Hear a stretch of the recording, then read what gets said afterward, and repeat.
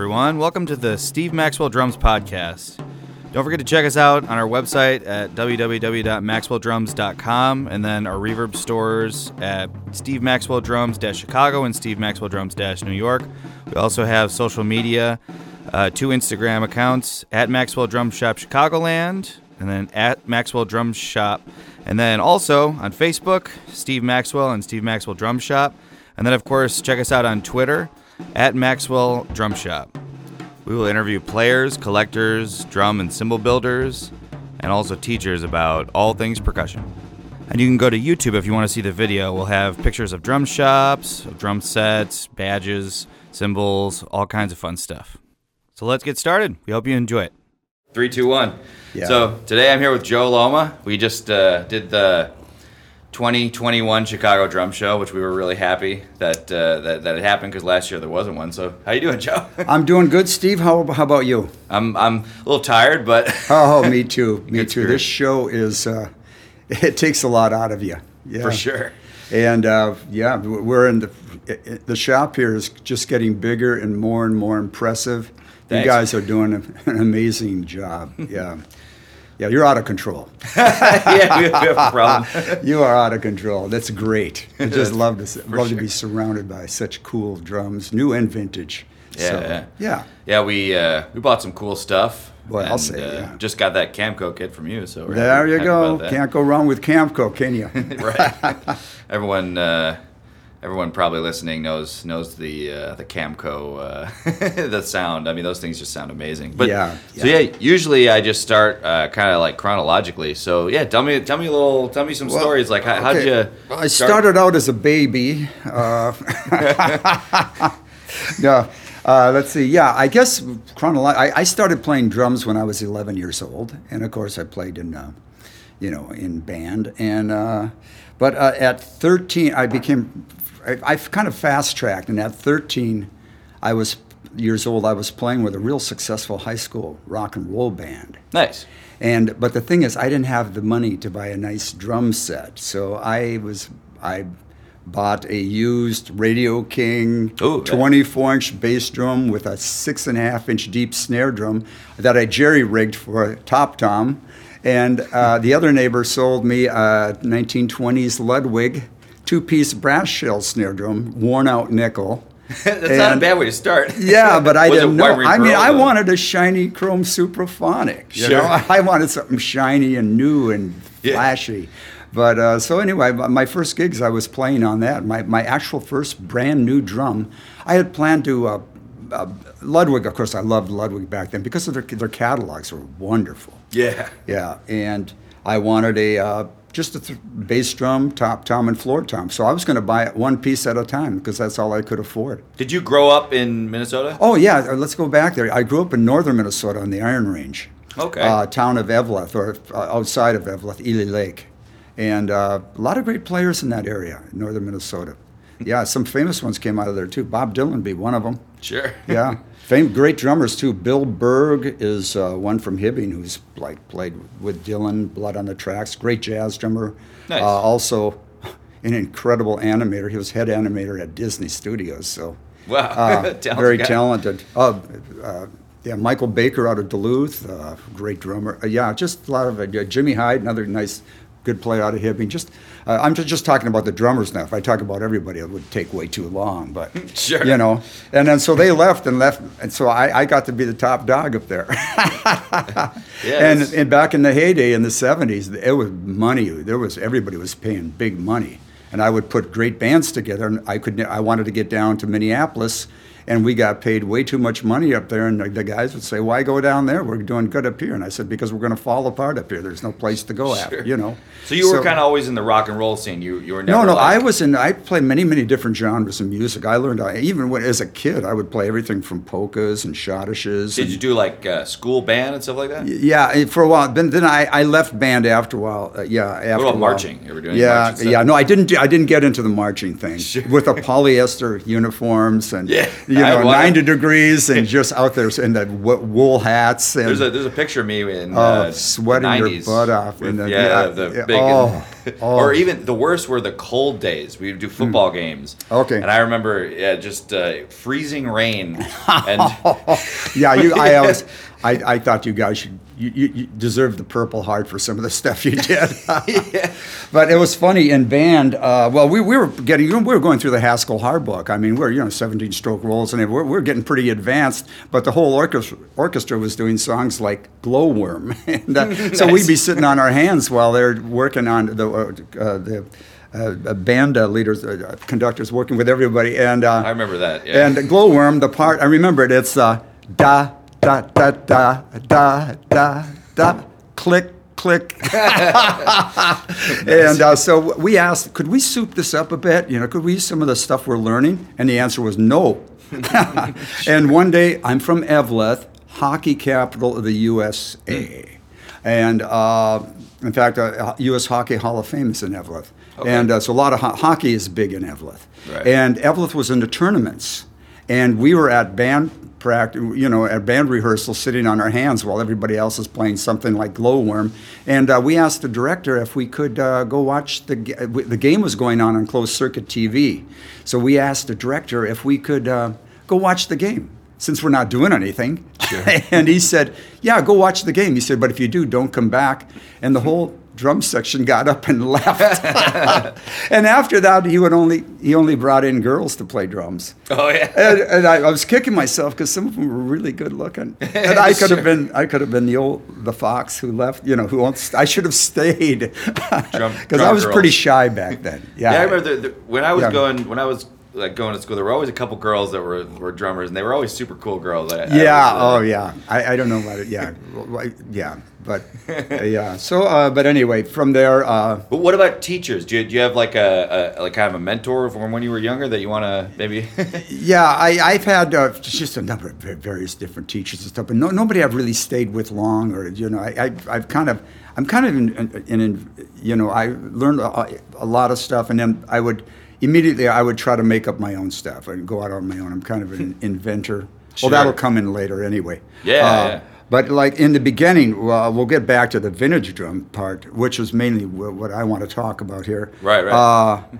In the early days, that Radio King set and Ludwig Snarl, I took them apart and put them together many times. I just have this habit of doing this with stuff. Sure. And then in the local shop where I'd pick up another drum set and take that apart and put it together.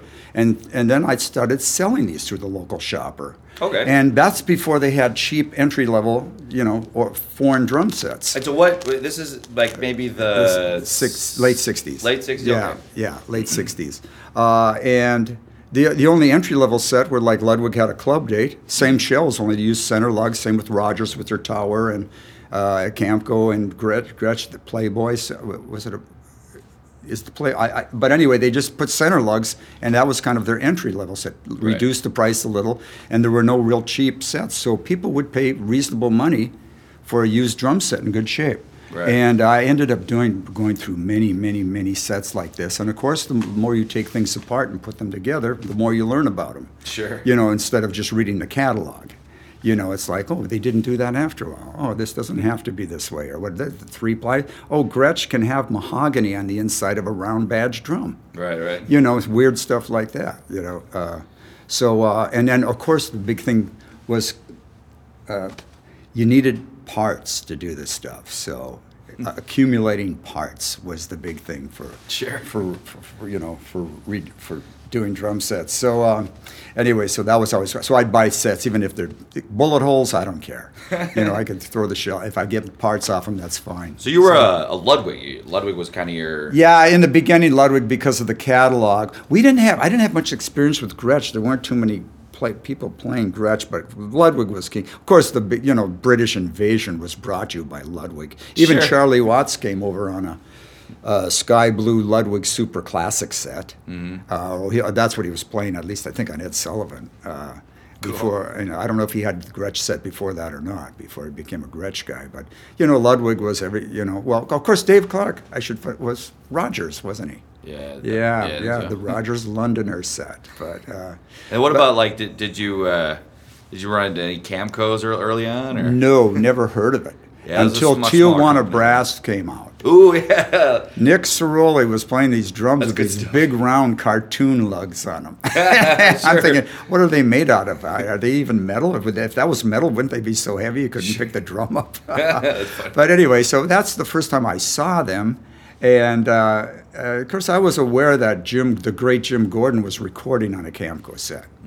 And so I figured they must be good drums. But it wasn't until later at a consignment shop I saw a real early Camco. It was a 22 bass, 212, 16 and matching snare in silver sparkle. And they were sitting there and they reminded me of like mines floating in the water, explosive mines. Yeah, I know what you're talking about. And they had those big cartoonish lugs again. And I just said, the price was right. I said, yeah, I'll buy this. Right. And I bought it. And I was doing some studio stuff back then. And I remember taking it into the studio and we put those drums up and immediately the mics, we got a great sound on them. Yeah, they're so well made. I wonder how George Way invented that lug. I wonder what he was. I don't know. I don't know what the impetus for that. For everyone listening, George Way was the It was his company, and then it got bought George out Way was John Rashawn acquired the company from George Way. Yeah. Interesting story.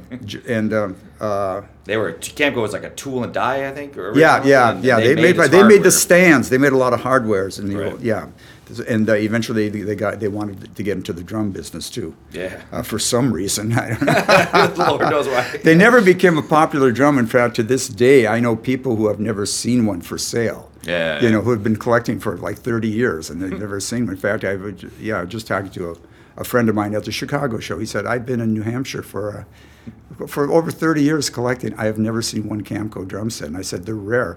And the way I accumulated them was back to when collecting, people would collect, a lot of times focus on Ludwig, Rogers, Gretsch, and I was focusing on Camco. And one of the only people I think focusing on, very few anyway that I know of. Yeah. And people would call me up and they said, I came across a Camco set. Do you want it? And I said, yeah, I want it.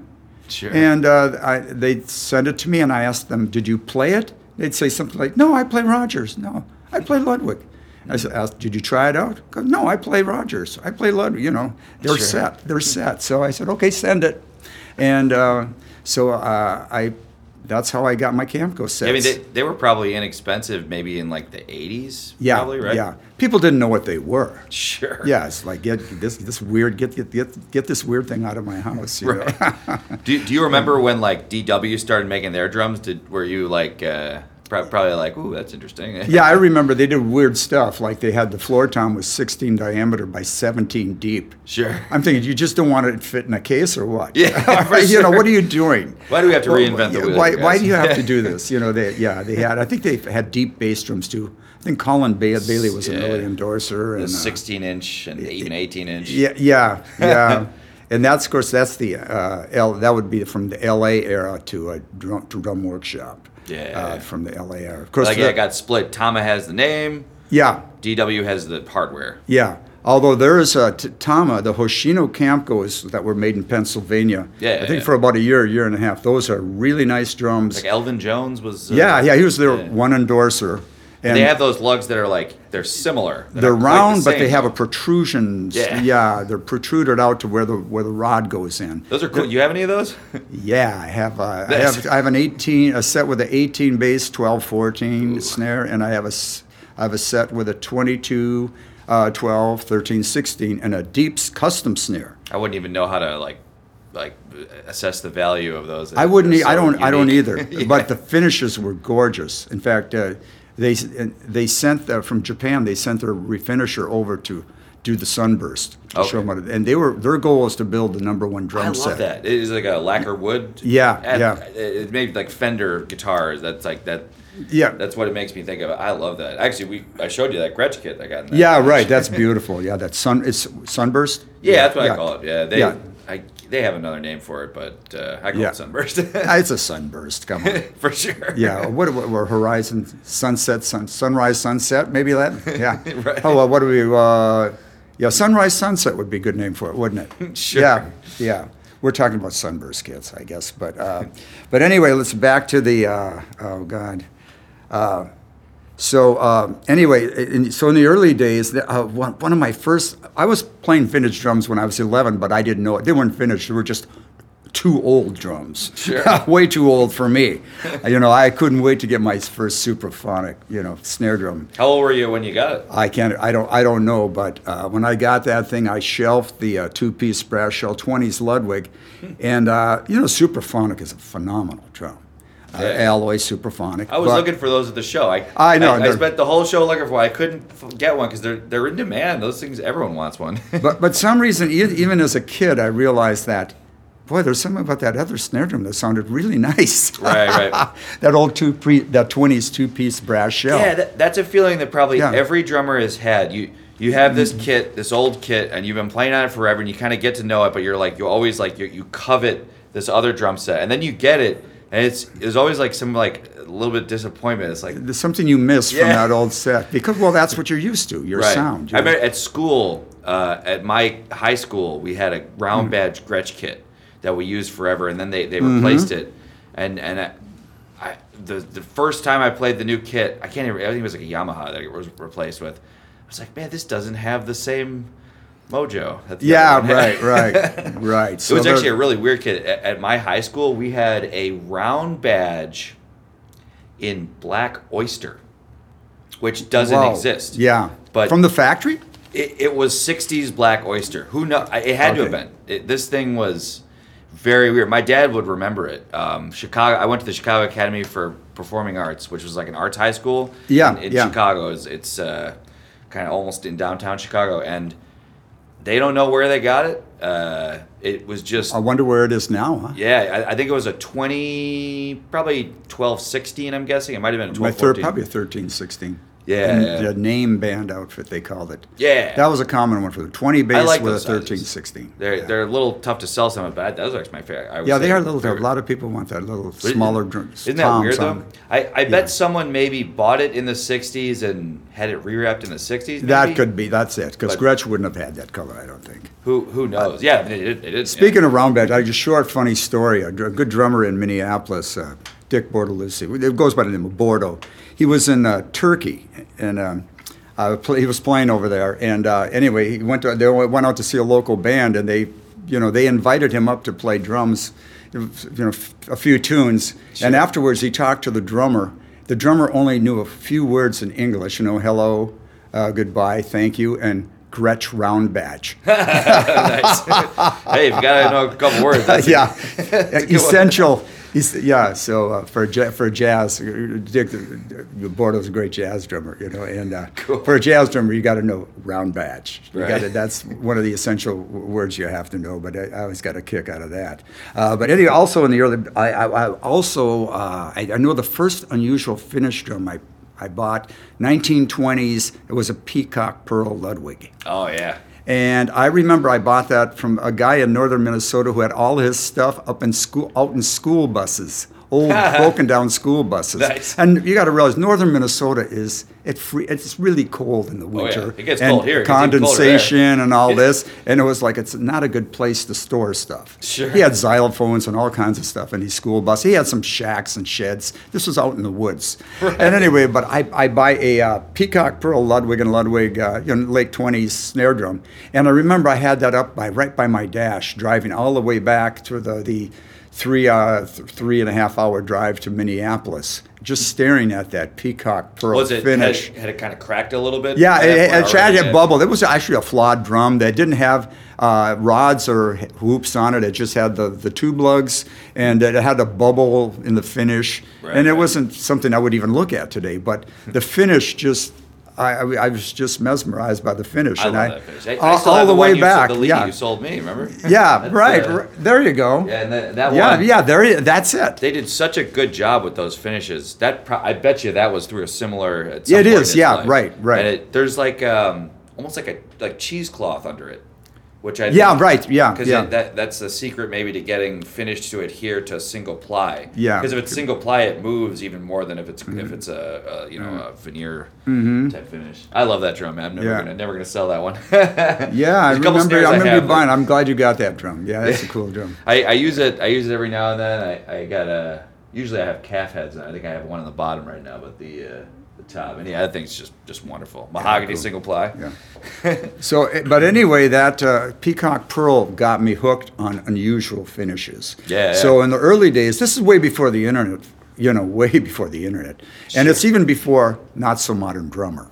So I was one of the. I only knew a couple people who had my disease. Right, yeah, the VD, vintage drums. Right. That sounds like a bad one. VD, he's got VD, vintage drum disease. Yeah, sure. So, but way before that, and so I was looking for these old unusual finishes, and finally a friend of mine told me about this publication called Not So Modern Drummer. Mm. It was they used the word mimeographed. It was just copy, just pages copy, just real raw. But anyway, so I got my copy, and all of a sudden I've got a list of names and phone numbers of people who have the same habit. Oh, you're talking like the end of it, right? There was like ads, like there were ads, and then there was the directory. Right. It was just probably about just. What year a couple did that pages. start? What year did? Oh, geez, man, what was that? This is back when we had paper. Like this. Like actual it's paper. Actually for those young people who are. Steve is holding up paper. Yeah, this is about something called paper. It's not. It's not a phone. Yeah. And it stays the same. It doesn't change, but it's very cool. Analog. You can go and plug the name that started. I'm spacing it out, but so anyway, my phone bill went through the roof. Yeah, it was in the 80s. Yeah.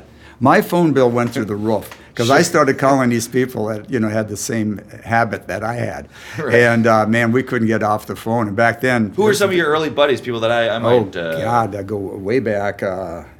Liam Mulholland, of course, John Aldridge. Rob Cook was on early. Yeah, he was, Right. Well, let's go back. Not So Modern Drummer. John Aldridge. Yeah. He's one of my heroes. I mean, or my wife wouldn't say that, but he's the one who got me connected with all these people from his Not So Modern Drummer. Yeah.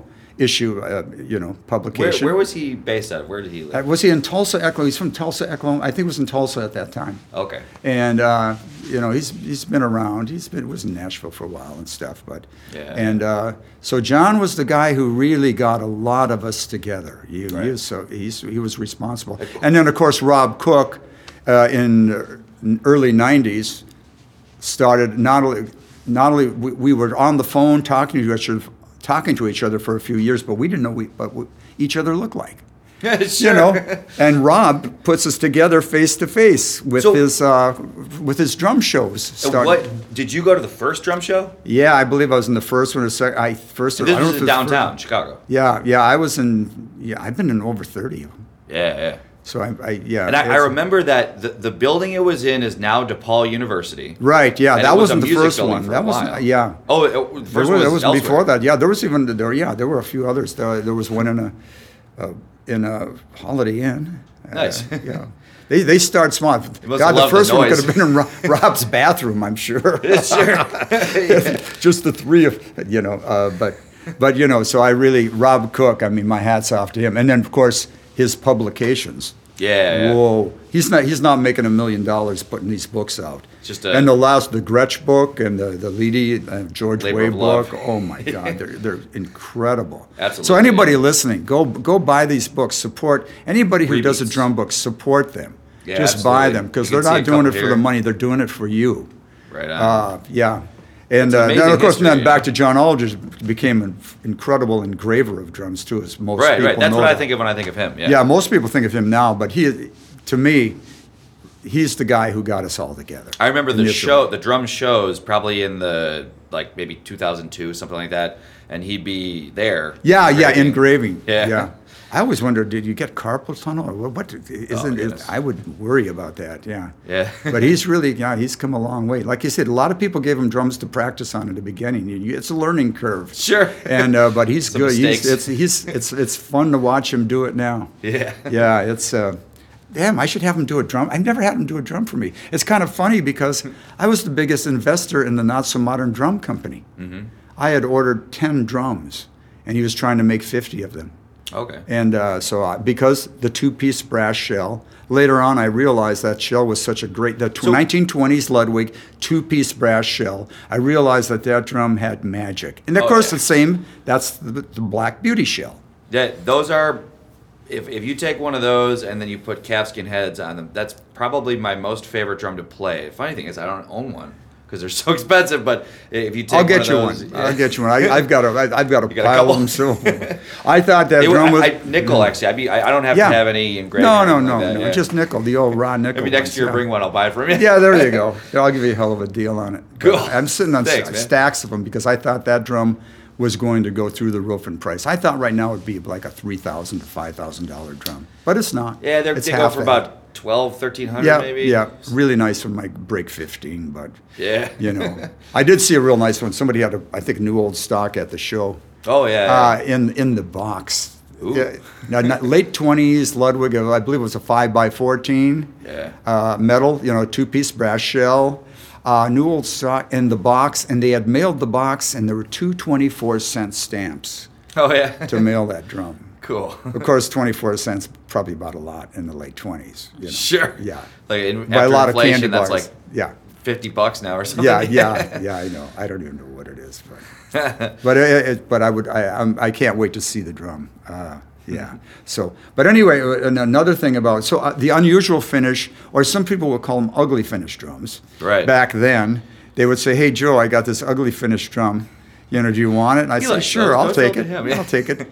And this was before Mike Corrado got on the scene, and Mike really goes for the unusual finishes when too. When did Mike start collecting? He wasn't here this year. I know Mike came up through Liam Mulholland was kind of got Mike interested. He's always been in California. Yeah, in California. Yeah. Liam was running a drum shop up there. Drummer's Tradition, the first version of it. Yeah. Robert Bowler has it now up in I see those County. Stickers on drums sometimes. Yeah. So Liam was a hoot.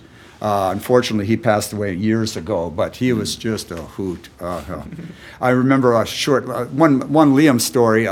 We're in the early days in one of the Quonset hut barn type units at the Chicago Drum Show. Liam and I are talking, and a guy comes up to us with a Ludwig Downbeat 4x14 in oyster pink. Only his kind of was brownish pink, and really. It was really ugly, put it that way. But anyway, he was very proud of the drum, and he came up to us. He knew who we were, and he was, and showed us the drum. And Liam just recoiled in horror and said, "It looks like roadkill." And the poor guy just went waddling away. It's not what he wanted to hear. Sure. But Liam nailed it. It looked like roadkill. Now, some oyster pink is just gorgeous, but every once in a while you get that stuff that kind of browned out. Roadkill that's been in the sun just for it looks like roadkill. Yeah. In fact, I was at Bunny's house, and when he received a oyster pink full kit 22 super classic, that's be a 22 bass 13/16. I think it was a snare too, and Bunny opens the box up and he said, "How did they get it to turn brown?" Sure. And I told him, I said, "Well, you're the only guy who has a brown oyster brown pearl." Sure. I keep saying, everybody says pink oyster or blue oyster, but in the catalog it was also always oyster pink or oyster blue. Yeah. But it doesn't roll off the tongue as easily, I guess. So yeah, they all have kind of unique names. Like they would call sparkling pearl. Like, I think Gretsch called the sparkle finishes sparkling. Yeah. Fun I liked in the very early days it was flash. Oh yeah. And which was the glitter, the glass glitter, and it is more of a flash than a sparkle, I love the glitter. Those are actually little pieces of glass. Yeah, they're shards of glass, and that's why. One behind you there, it's a Rogers. Let's take a look behind me. Red glitter. Yes, folks, I'm looking at a Rogers Red Glitter right behind me with bread and butter lugs. So I call them Liberty Bell lugs because they usually have that crack in them. Right, sure. Yeah, those and if ones... they don't have that crack, I just say play them and they will. Yeah. But you can still play them with a crack. They work. But now they're really getting very creative at fixing that. Yeah, they're putting them together. We used to go on vacation, kind of up near you, but in Wisconsin, way far north. Oh, yeah, okay. And my dad would always bring B&B lugs, and he would use like liquid steel. We'd all be like out in the lake, or jumping in the water. We used to go toad hunting. We'd hunt toads. We'd find toads. We'd make it s'mores. My dad's there with his drum. Oh man, how sad is that? I thought it was. My wife would never let me do that. Yeah. well, with the drums, in fact, I'm amazed. Like somebody like even my good friend Randy Rainwater, and Nancy, his wife, she's a saint because the drums kind of keep creeping into the living area, and they take over. It's like a fast-growing vines, right? You know, they keep. And finally, she tells Randy, I'd like that room back. Yeah. Oh man. Yeah, ours turned into a shop. That's what. I know. Well, you're lucky, but even your shop now you bought another shop. It's getting bigger and bigger. Yeah. In fact, you just recently picked up the other build. Are moving into the other space also, right? Yeah, we annexed. It's in the other building, and we're kind of just using it for storage because even this place wasn't big enough for us. Well, I'm a Finlander. That's somebody who's from Finland, of course. But up in the Iron Range, we have Finlanders. We have Finlander jokes too. So Toivo and Matti, Toivo and Matti walked into a bar or whatever. But anyway, with Finlanders, how many shacks you have, your worth is. You're judged by how many shacks you have. Sure. we joke about that, of course. Right. My fellow Finns. That's cool, my brother's pretty good. He's got quite a few shacks, and they're full. Every time you get a new shack, it's easy to fill it up. Right. And hey, you gotta. Yeah. You got to. The winters are long, so you never know. Yeah, right. Winters are long and brutal. We have northern Minnesota is one of the most gorgeous lands in the country, weather permitting. Sure. In the summer, we have actually 12,000 lakes, although we're called the land of 10,000 lakes. And what we call a lake, it's legit. They're legitimate lakes. They're not puddles like some people might call a lake. And then, of course, the pine trees. And in fact, that's why the Finns really gravitated toward northern Minnesota. It's like Finland. You boat at all? You got a boat? Yeah, I've got a 16-foot Lund with a 90 horsepower Honda. Cool. Yeah. What about sailing? You ever sail? No, I remember one sailing trip. I grew up on a little lake called Ely Lake, 3.5 miles long. We in the summer we borrow my friend. We borrow his brother's boat. It's just a small little boat, but we got the beer on the boat, the most important thing. Sure. And we have both sails up, and he tells us. It's pretty windy today. I don't think you guys can handle 2 sails. And we said, we can handle 2 sails. Boom, we made it about 20 yards and tipped it, and the beer went into the drink. Yeah, he came out with the motorboat and grabbed us, towed us in. Sailing's an art, man. Yeah, it is hard, but I have been sailing. I don't know. There's a real art to it. We've been up in. It's so quiet. I know it is. I can talk. And I've been in a glider. I compared to flying in a glider, sailing to being on the water. Absolutely. It is just beautiful. It's quiet and the wind. And you don't have the horsepower, but no. Well, generally it would be the last one. In fact, I was in the Caribbean. I stayed on I think it was a 32-foot or 38-foot sailboat. Slept on that. Right. In the Caribbean islands, and that was really nice. The floating sensation, Oh yeah, I did Outward Bound up in Maine, and we slept on the boat every night. Yeah, that's not the rocking, rolling. Yeah. So that was It was a lot colder up there, though, I imagine. Yeah, and saying up there around Madeline Island is a great place. There's a lot of islands up there on Lake Superior. A lot of sailboats up there, and that's why I've been on sailboats. We're so blessed to have these lakes. They're just they're big lakes. Yeah, like I'm on Lake Superior, close to Lake Superior, of course. Right. Yeah. In fact, I do play up there quite a bit in the summer. A wonderful little town called Grand Marais, great artist town. Did you ever tour when you were? Luckily I didn't have to. I've in Minneapolis, St. Paul. I learned many styles of music. In fact, I put an ad out: freelance drummer, all styles. Nice. And Whether want Tex-Mex, you want Cajun, Zydeco, whatever, but besides the main styles, and Fojos, Cumbias, whatever. And so my setups have always been pretty weird too. Like I even tell people I cannot play a drum set without a cowbell. Okay. It's just naked. I like cowbells. Yeah, I've got it's naked my Gretsch. to me. Yeah. I've got the the old Gretches with the middle mount. Right. You can't really put a cymbal on there. So no, I have that's it. cowbell. Perfect. Yeah. Just like in the logo, actually. Yeah, so I've been fortunate enough to. I made a living for many years right in the cities, and I didn't have to travel. I traveled a little bit to play with one band would back up these acts like Peter Noon and Tommy Rowe, and I got to play with Alex Chilton. Got to back him up from the box tops, and Del Shannon, which was pretty cool, and nice. Just a lot of different, and got some fun stories out of that, but. For gigging, what's your favorite setup? What sizes? I'm known as the Camco guy. In fact, I play a 20.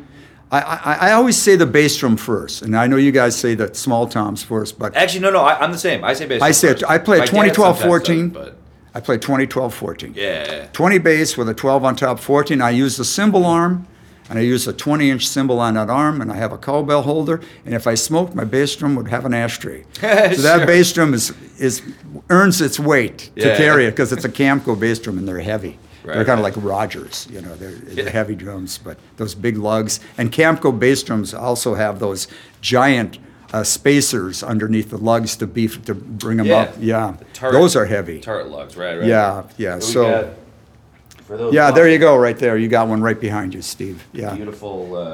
Just happen to have one here. In fact, when I even bring that set into the studio. Last 2 times in the studio, I brought that set, and engineers are always amazed at how fast we get the sound out of it. What's a good studio you recording up there? Last one was Creation Audio in the big room. They have 3 rooms. I think I've heard of them.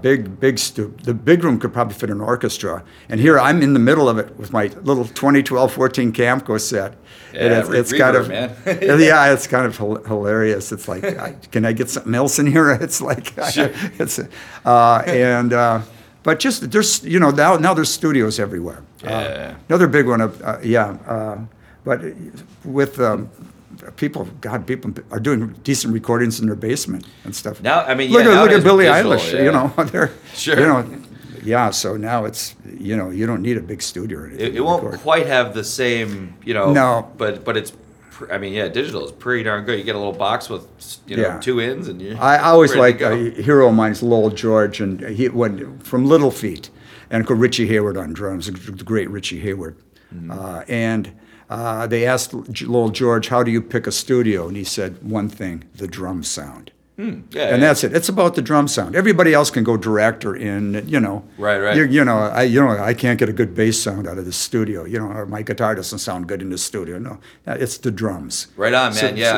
It's always about the drums. In our little studio, I'm always obsessing over trying to make the drums sound as good as possible. It's a small room, but you saw I put those wood diffusers up. I'm always doing. Yeah, right. You experiment. Yeah. We might put a wood floor in there too soon, which will. Oh, really? Okay. Yeah, I'm trying to make it a little more lively. So you want reverb, but you want good reverb. Yeah.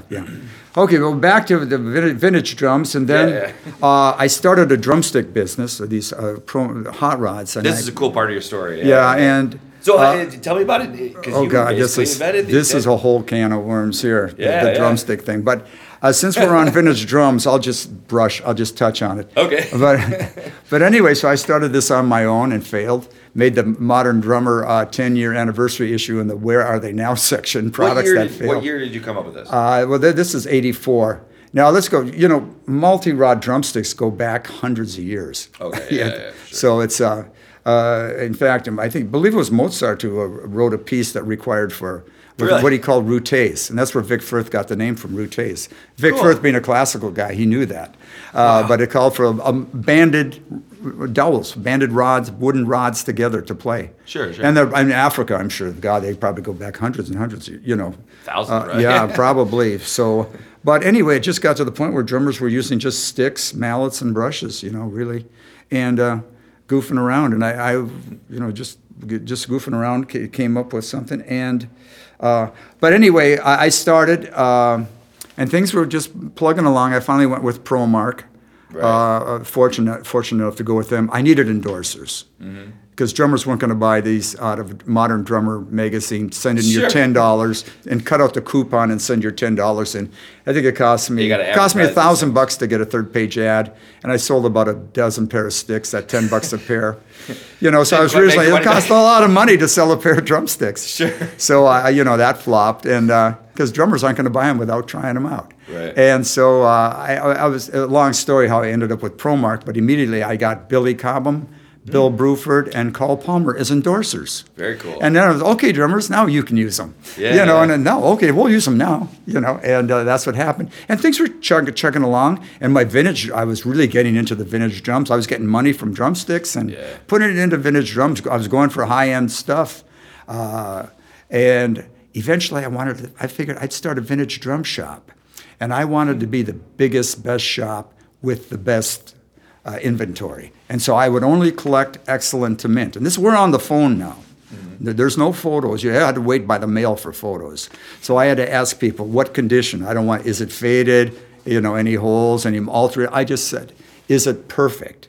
You know, if it's not perfect, I don't want it. You know, because I don't know, is it a 6.5 out of 10 when people tell me that? I have no idea what that means. Sure. Your 6.5 out of 10 is different than my 6 point. To me, there's throwaway, poor, you know, fair, good, very good, excellent, and mint. Right. You know, I want mint or excellent. And, you know, and what makes it if it's not mint or excellent, what makes it very good? What's wrong with it? Why isn't it mint? So that's what I would collect, that. And I would only collect or bring in 18 12 14s, 20 12 14s, or 22 13 16s. Yeah, man. And that's it. One, because I knew vintage-wise, that's what people would want. And the double tom sets from the 60s, the tom holders were back very in the 60s. I think more people ordered like 2012 16, right? No, a common, probably the most common set was the Ludwig Super Classic. Okay. That was a 22 13 16. Okay, yeah. Yeah, that Super Classic set. Gretsch, of course, their cover set, I believe, was a name band, a 20-inch bass with a 13 16. Yeah, that makes sense. And the See it 22 all was the time. optional. Yeah. And Rogers had the 20 bass with a 12 16. Okay, yeah. That's why Rogers 14-inch floor toms are so valuable. Yeah, you can go for like $1,000. Yeah, because people will have that 20 12 16 and they'll want a 20 12 14, so they'll pay for that 14. Even like a white green pearl one, you can go for $1,000. Yeah, right. To put it on, you know, and some people will just either put the 16 behind or use it for a coffee table. I don't know. Sure. I don't know too many people who do play a 20, 12, 14, 16. Right. Yeah, generally the double floor tom is generally associated with a 22 or 24, bigger bass drum kit. Big band, yeah. Right. Buddy Rich. Or something, at least you can put your towel and drink on the last tom. Yeah. But yeah, big band set, yeah. Or even a hard rock set, you know, a heavy rock and roll set, but usually be a 13, 14, 16, 18 or something like that, you know, oversized. But yeah. But to me, a 20, 12, 14, I'm my own drum tech. These fit behind my wife's little Volkswagen Tiguan, behind the back seat. Sure. With a 5x14 snare. Everything fits in there. When I get it packed, I can still fit a deck of cards. Yeah. I have to pull a couple out, slip them here, slip them there, but, you know. Sure. Yeah, but anyway, and it fits on any stage, so it's... You always bring the really awesome stuff to the show, and I'm so happy we did the show this year. It was great fun. You know, probably less people than usual, but it was still. Yeah, it was about half this year, but I was so thankful that it happened and got out of the house and got to see. Me too, man. All friends. If we haven't talked for it's been a long time. Everyone 2 years. Forgot how to socialize. Yeah. Hello. No, I've been social distancing since 1969. So. Sure, that's nothing new to me. Yeah, no, I'm kind of aloof. But you always. You're a what? I'm aloof. We need something to rim shot here, Steve. Yeah, for sure. Well, we should have. We got enough drums here. What the hell? We got enough drums around, and how about a splash cymbal and a snare drum here? we gotta get Noah in here. But anyway, let me back to opening my vintage drum shop. So I got all these pristine kits coming in. I'm specializing in Camco, Gretsch, Rogers, Ludwig, and some Slingerland, but Slingerland's kind of the Rodney Dangerfield of drums. They're great drums, but people won't pay for them. Right. You know, it's they get no respect. No respect. I told my dentist I got yellow teeth. He said, wear a brown tie. Right. Yeah. And so anyway, but it was a 2012 Fortune or 20. I'd go for it, and so I'm piling these up, and all of a sudden my drumstick business, the Unplugged craze hit, and this is I think like in '92. Eric Clapton. Yeah. Fortunately, Steve Ferroni was in the studio with Clapton, and they're all acoustic, and Steve's sitting there with brushes, and what do I do? And the producer had a pair of my hot rods, and they gave them to Steve. And Steve used those. And of course, that was the heyday of MTV. Right, yeah. Now, that album, Eric Clapton's Unplugged album, won everything that year in the Grammys. Yeah. MTV was all over him. And those camera guys are bored. I've seen flat top acoustic guitars. I've seen pianos. What are these?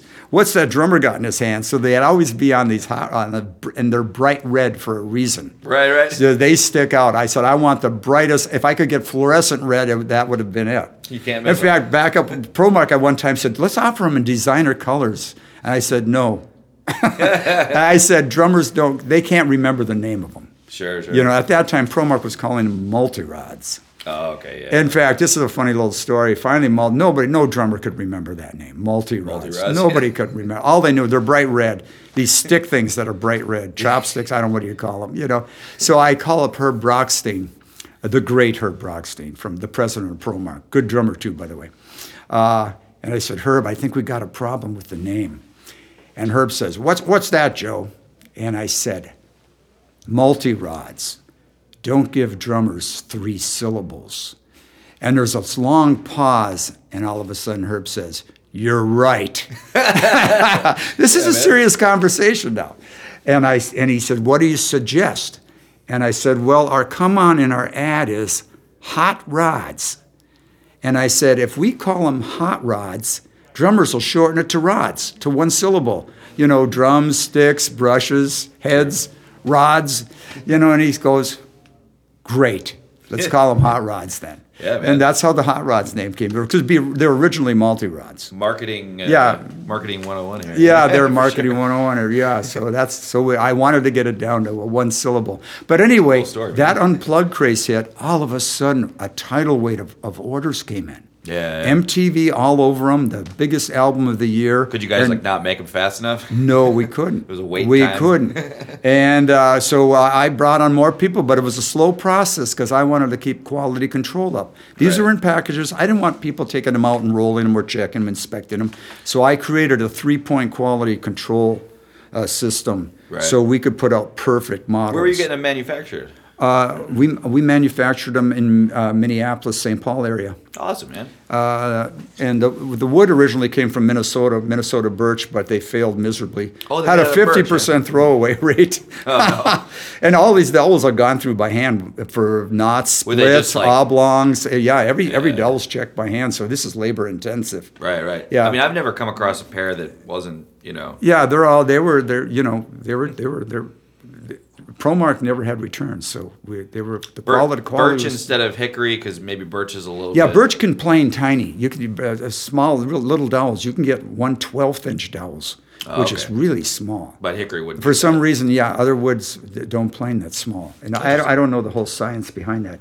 But anyway, then Nirvana came out with the Unplugged album. That's what I always think of when I think of the Unplugged. And that meant, okay, kids, now you can use the hot rods. Sure. A whole nother tidal wave of orders. Yeah. We were back ordered for 3 years. Wow. Unfortunately, ProMark allowed me to slowly catch up to keep the quality control up, because I told them for me to keep the quality what it is, I can't just bring a pile of people on and just say, spit them out, throw them out the door here. Right. I said, this is a process that people have to learn. And we did. We bring gradually more people in to learn it. And we got caught up in 3 years. Nice. And in the meantime, these drum sets are coming in, and they're getting stacked. Throw them in the warehouse, get them in the, Sure. And they're all excellent to mint. The sized kits that I preferred. Right. And then I realized I'm not going to open up a vintage drum shop. The drumsticks are going way too good. Sure. I was doing really well on that. So I started selling drum kits, and it's pretty easy to sell them when they're excellent to mint. Right on. That's what people want. no issues. So this is kind of like, I guess the people really started getting into the vintage stuff around the 90s. Everything just price went up and up and up. Let me back up too. I was also snare drums were coming in too. Yeah. Usually 20s. I really went for 1920s, 30s. Especially Ludwig and Ludwig. That time, those were the few. Leedy made gorgeous one-piece wooden shells with nice bearing edges. Of course, their hardware was less desirable. Their Speedway throw-offs and stuff, they were kind of pretty cheap. You have to basically twist it a little bit to right, keep it lubed up, yeah. And then the Gretsch Micro-Sensitive came out in the 60s, which I say was the shape of its design is in the shape of a tombstone for a reason. I always said you got about 57 throws on that thing before it destructs. So before you throw it on a tune, you got to ask a series of questions. Is this song worth it? How much am I getting paid? Band, if I'm going to throw the wires off, we're going to do all our tunes with wires off at one time before I throw them back on. This series of questions. And of course, you guys came up with the incredible reproduction. Sure. Yeah, which works. Yeah, it's got that button on it. Yeah. So, but throw-offs, I think back then, Rogers made a beautiful throw-off in the 60s. Yeah, there's always work. There's nice. Even Ludwig's worked. Yeah. Based simple design, it worked. For hardware, I mean, Rogers was probably the innovator. They're Swivel-matic, especially except for tom holders. The lugs didn't work out. The lugs kind of, the Liberty Bell lugs. So they overdid it on the beaver tail. Yeah, they really designed a nice lug for that beaver tail lug. Yeah.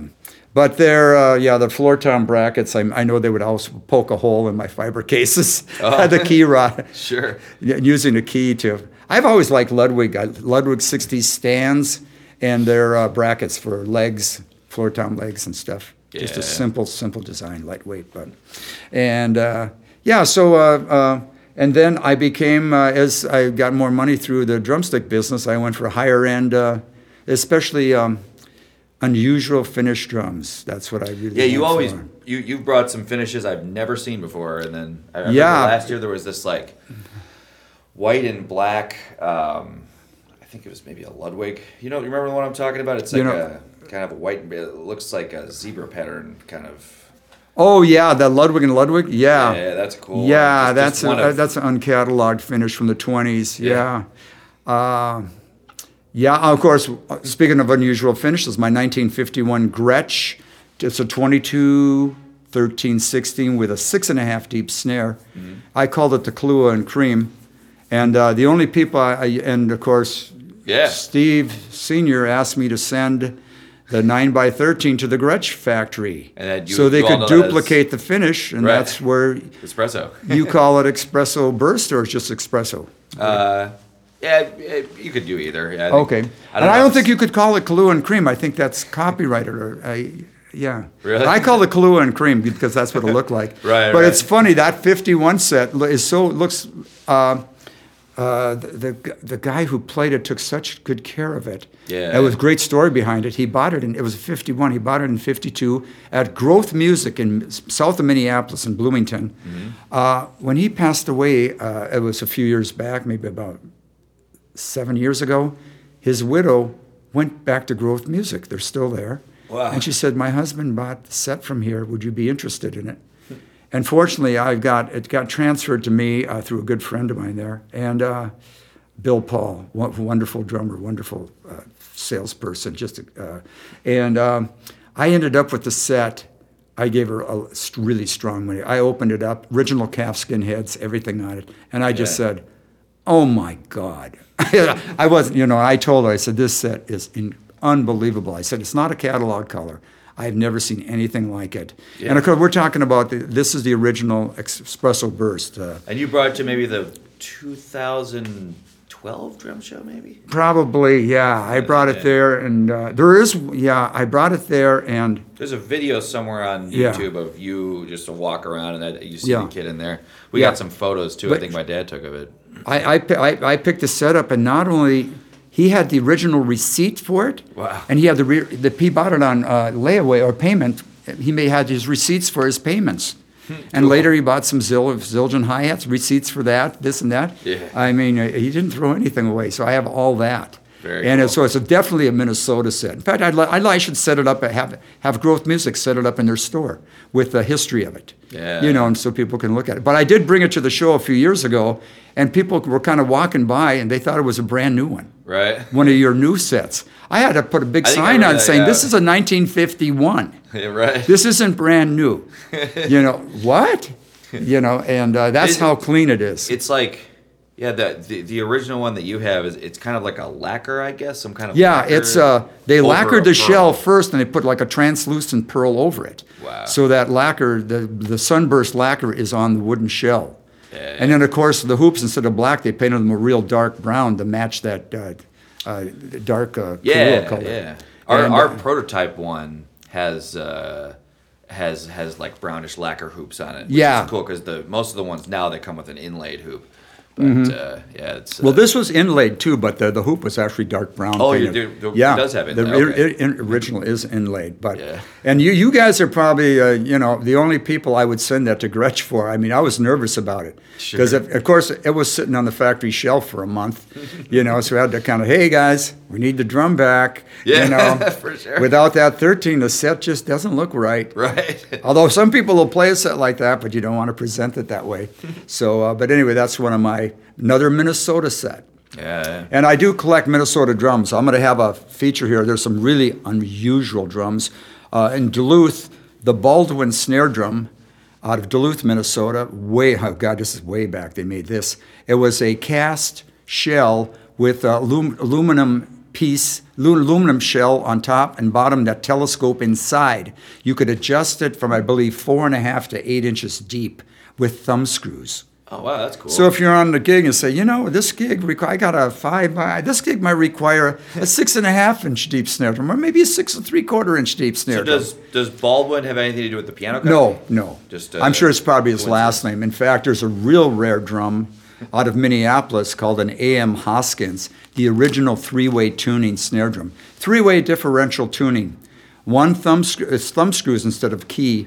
Two double thumb screws on the top. One controls the top head, the other controls the bottom head, and both together control both heads. Patented it. Yeah, it was 1933, I believe, the patent, way before Billy Gladstone's patent. Wow. So that 3-way idea goes way back. Did you bring that to a show? Yeah, I did. I brought three 3-ways. I called Yeah. 3-ways. The original 3-way, I brought the Gretsch 3-way, Gretsch Gladstone 3-way. Right. And then, of course, a Billy Gladstone 3-way. Yeah. And so I had examples of 3-way drums there. That's a triumph. But that's a Minnesota drum. And also there's a Lalonde, I'm spacing his first name, out of Virginia, Minnesota, designed drums, very unique drums that you could put a calf membrane over, and with 2 pieces of circular pieces, they would slap together over it, and you tighten them, and then you cut the outer edge off, and you wouldn't have to tuck the head. Okay. And then some of them were tuned by just a key on each side, or by a tension rod on each side, or some of them had 4 tension rods. Wow. And very unique drums. I know Mike Corrado has one, and I have one. Yeah. Another Minnesota drum. So I'm going to one of these shows. I'm just going to have Minnesota drums. Cool. And Lalonde out of Virginia had the pedal, incredible pedal. In the early 30s, he had the patent on it. Really advanced. So these are name a couple of Minnesota companies that. Well, were Lalonde's. Hey, how about Martin Fleetfoot? Okay. Bass drum pedal. That's the the face that launched 1,000 ships. That's where the Camco and Gretsch floating action came from. Okay. They're the identical pedal, Did just not a different know that. name on the and that's where that turned into the Drum Workshop. Right. Lineage still back to that pedal, and that pedal is to this day it would be a great pedal to play. So floating action pedal. What's the difference mechanically? Well, floating, I guess, on the original floating, I think they meant the heel plate was attached with a leather. Okay. Float is, I believe that's why they call it floating. Huh. I hope that's why they called it floating. I don't know why else. I don't think any else. I know the ones you're talking about. Yeah, I don't. Yeah. So I think however your foot would hit it, it would like an Asba Caroline pedal. Are you familiar? The foot plate just has a strap at the back holding the foot plate to the we have one of those bottom mechanism. So the foot will swirl. People rant and rave about those. Everyone's always talking about those. Yeah, I play one to this day. I play I call it Asba Caroline. So these are from France. That's France. French one. I'm from France. I'm from France. France well, you have some Asba drum sets here. They were cool too back in the day. Really advanced. And they're back. Yeah, they're yeah, I see that. Yeah, I was looking at that. They look great. We have 3 kits. We still haven't put up a video with one of them. But you should. Telling my dad to. In fact, your dad was telling me he's got an Asba he's been playing. He goes, he loves it. Yeah. So now I'm intrigued. And his is probably a 20 bass drum, right? Probably for those who are listening, I bet you most of you haven't even heard of that company, but it's very. Asba out of France. Very cool stuff. Yeah. Very cool. It really advanced. We had a real drum guru in Minneapolis named Ollie Manley who worked at Dahlgren Drum Shop. Later turned into Dahlgren Thompson Drum Shop. But Ollie was a real. He would soup up Speed Kings. He'd take these high performance bearings and put them in them. And he was a real. He knew the bolt size of everything on every piece of hardware, and he was just one of these real scientific gearheads. Yeah. And. Cars too and stuff. But anyway, but he brought the Asba pedal into Minneapolis, and I think he was also responsible for Camco drums coming to Minneapolis. Okay. But that area, Minneapolis, St. Paul area. St. Paul is the capital city, so I should say Minneapolis, St. Paul, the metro area in Minnesota. Right. So Ollie Manley brought that stuff in, and because he realized the quality. He realized Camco quality. Yeah. Yeah, where other people didn't. And even back then, they'd order the Gretsch sets. They wouldn't put the mounts on them. Back when they had the monster mount, they called it, I believe. Monster. That's where they drilled the big hole in the drum, put the big ball and socket thing, and that big flat piece of metal on the bass drum. And so you're talking about the Camco mount? No, the Gretsch. Oh, Gretsch monster mount. They called it monster because it was so scary. I think that was before that custom research hardware. The first one that they made after they used the rail. It was in the 70s they made it. Yeah, the one right after the rail. Right. Yeah, that's where they put that big hole in the top tom and the big flat piece on the bass drum with the 2 holes in it and a little circular, little curved metal piece that would fall off and get lost. And sure. It was a disaster. So they wouldn't even put those under. They'd highly suggest, we'll put another mount on, whatever you want. If you want Ludwig or you want this or whatever. And Camco one's pretty cool, like that triangular kind of. Yeah. A lot of those didn't hold up though. The nylon socket part would fail. Yeah, and that's so many of those kits, it's gone. Yeah, it's missing. Yeah, if you set it and forget it, you were okay. But if you keep resetting it, it would fail on you. And that's why they're missing. And as the great Jim Gordon did, he put the Ludwig mount on it. Like you guys just picked one up from me with that Ludwig mount on it. Yeah. And like I said, if you want to put that old Camco triangle, it'll cover the holes. We'll probably keep leave it as it is. Yeah, because whoever I don't let know them where deal I'm with find it. one of those Camco. No, it'll cost an arm and a leg anyway. For sure. Yeah, you don't want to spend $300 or $400 for the mount, especially to resell it. Right. If somebody buys it, if they want to put that on, let them put it on. Yeah, but it'll be in the listing. It's an right. It's your option, but you can put it on and cover the holes and make that back, the original. What's like a cool Camco finish you have? Rare Camco finish. Well, the rarest one I had, in fact, this is the famous set. That this was must be 10, 12 years ago now. The 3D Moray, and for you don't, it's like a wiggle pitcher. I imagine it's white bubble wrap in a wiggle pitcher. Yeah, so as you look at it, it moves on you. So, you could have flashbacks if you were a 60s acid guy or something. Whoa. Be careful looking directly at this drum set. Right. But it was a 2012 14 matching snare that's mint, and it was my personal set. And I brought it to the Chicago show just to show. Right. Most of the stuff I bring is to show. I bring stuff to sell too. But I bring stuff to show because it's a show. It's like a car show. Not everything's for sale there. A lot of people, they show it, Right. Some people got to get mad. Why are you showing? Were you teasing me? I go, no, it's a show. And but I brought it to show, and a guy came up I never saw before. I'm not going to mention. I don't know if he wants to mention the name, so I won't mention his name. But sure. And he out of the blue, this set would have been worth maybe $3,000 to $4,000 because it's so rare and beautiful. He came up at that time, and he said, "I'll give you $7,000 for that set." And I arrive at the show pre-fried from no sleep and trying to get everything together. As I'm sitting, I'm thinking, I don't know. I said, I'm setting up. Talk to me later or whatever. I brushed him off. I didn't know him. I thought he was blowing smoke, Sure. up somewhere. And, so anyway, for later on that night, setting up the previous Friday night, he comes over, he goes, okay, $8,000. And I don't know who he is, but I go, okay. I said, cash? He goes, yeah. I go, okay. And it's one of those kits I never wanted to sell. Yeah. But there comes a point where yeah, you got to sell it. Do you think that guy still owns it probably? Yeah, you got to sell it. So I said, you obviously want this kit a lot more than I do. So anyway, he gives me $8,000. Not too bad. Yeah, cash for it.